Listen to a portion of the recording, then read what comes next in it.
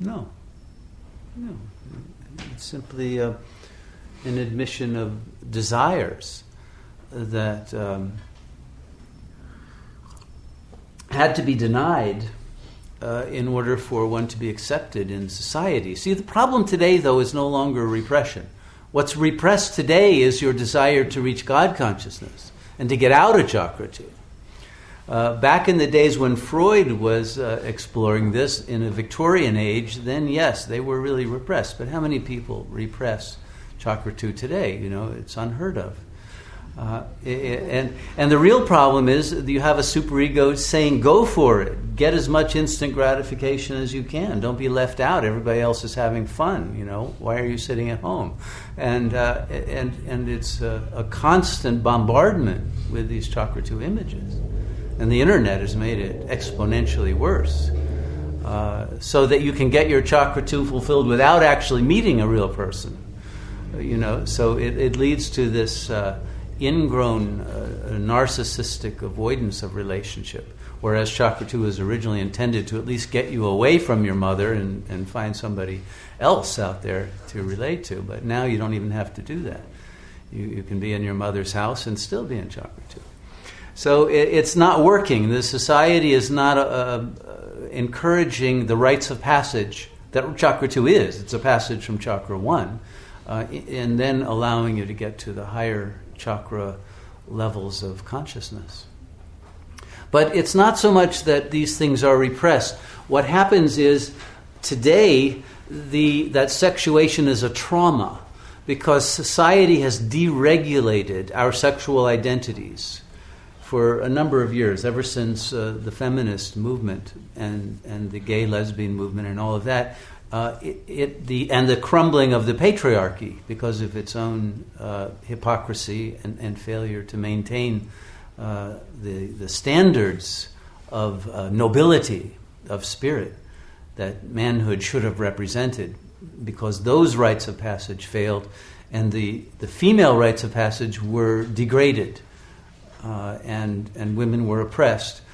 It had to happen the way it happened, but what has happened is a loss of social consensus as to what it means to be a man or a woman. And so it is the trauma of that inability for many people to congeal a sexual identity and then to build on that in order to go to higher levels. So that they cannot sustain a love relationship. And they don't even know, should I have a relationship with a man or a woman in many cases? And am I a man or a woman? You know, many people can't decide that question because they don't have any criteria to decide it anymore. And anatomy isn't enough to decide those questions. It's a psychological issue. So this has created a terrible, traumatic ambiguity. So that when you meet someone, you don't know who should hold the door open, who should be on top, who should be what, you know, and what are we doing it for anyway? And none of those things can get worked out because you're supposed to, you know. And so what ends up happening is people just sort of imitate what they've seen on the internet, you know, or in the porno movies or whatever they got their information from, and it's a disaster.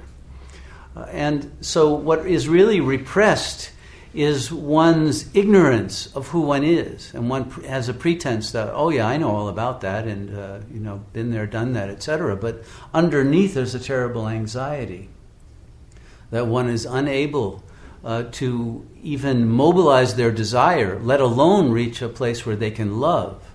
Because if you're in too much anxiety, you can't love someone else. You have too much performance anxiety. And everything is all about that, the libidinal level rather than the true eros, and not the erotic in the way that it's yet now used, but let alone the agape, which is the divinization of a love relationship, which is its original purpose. And so all of that has made Chakra 2 a disaster area for people, but they can't fully even enunciate what the issues are. There's too much shame around it and too much of a a sense that there really are no answers to this because society doesn't really provide genuine role models any longer of those who have gone beyond that to true psycho-spiritual adulthood. Does that answer your question?